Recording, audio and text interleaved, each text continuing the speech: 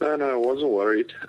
We trained for a situation like that, especially like Sean always looks at every situation that's possibly going to happen. So Sanele trained a bit at 10, not too much, but wasn't worried at all.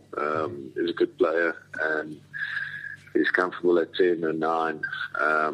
And obviously he's a very good player and he knows the game.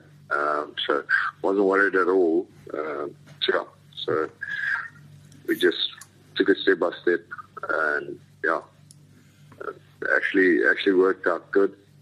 We got a bit of experience at 10, especially at Super Rugby. That's important. It's always nice to have guys that can play more than one position.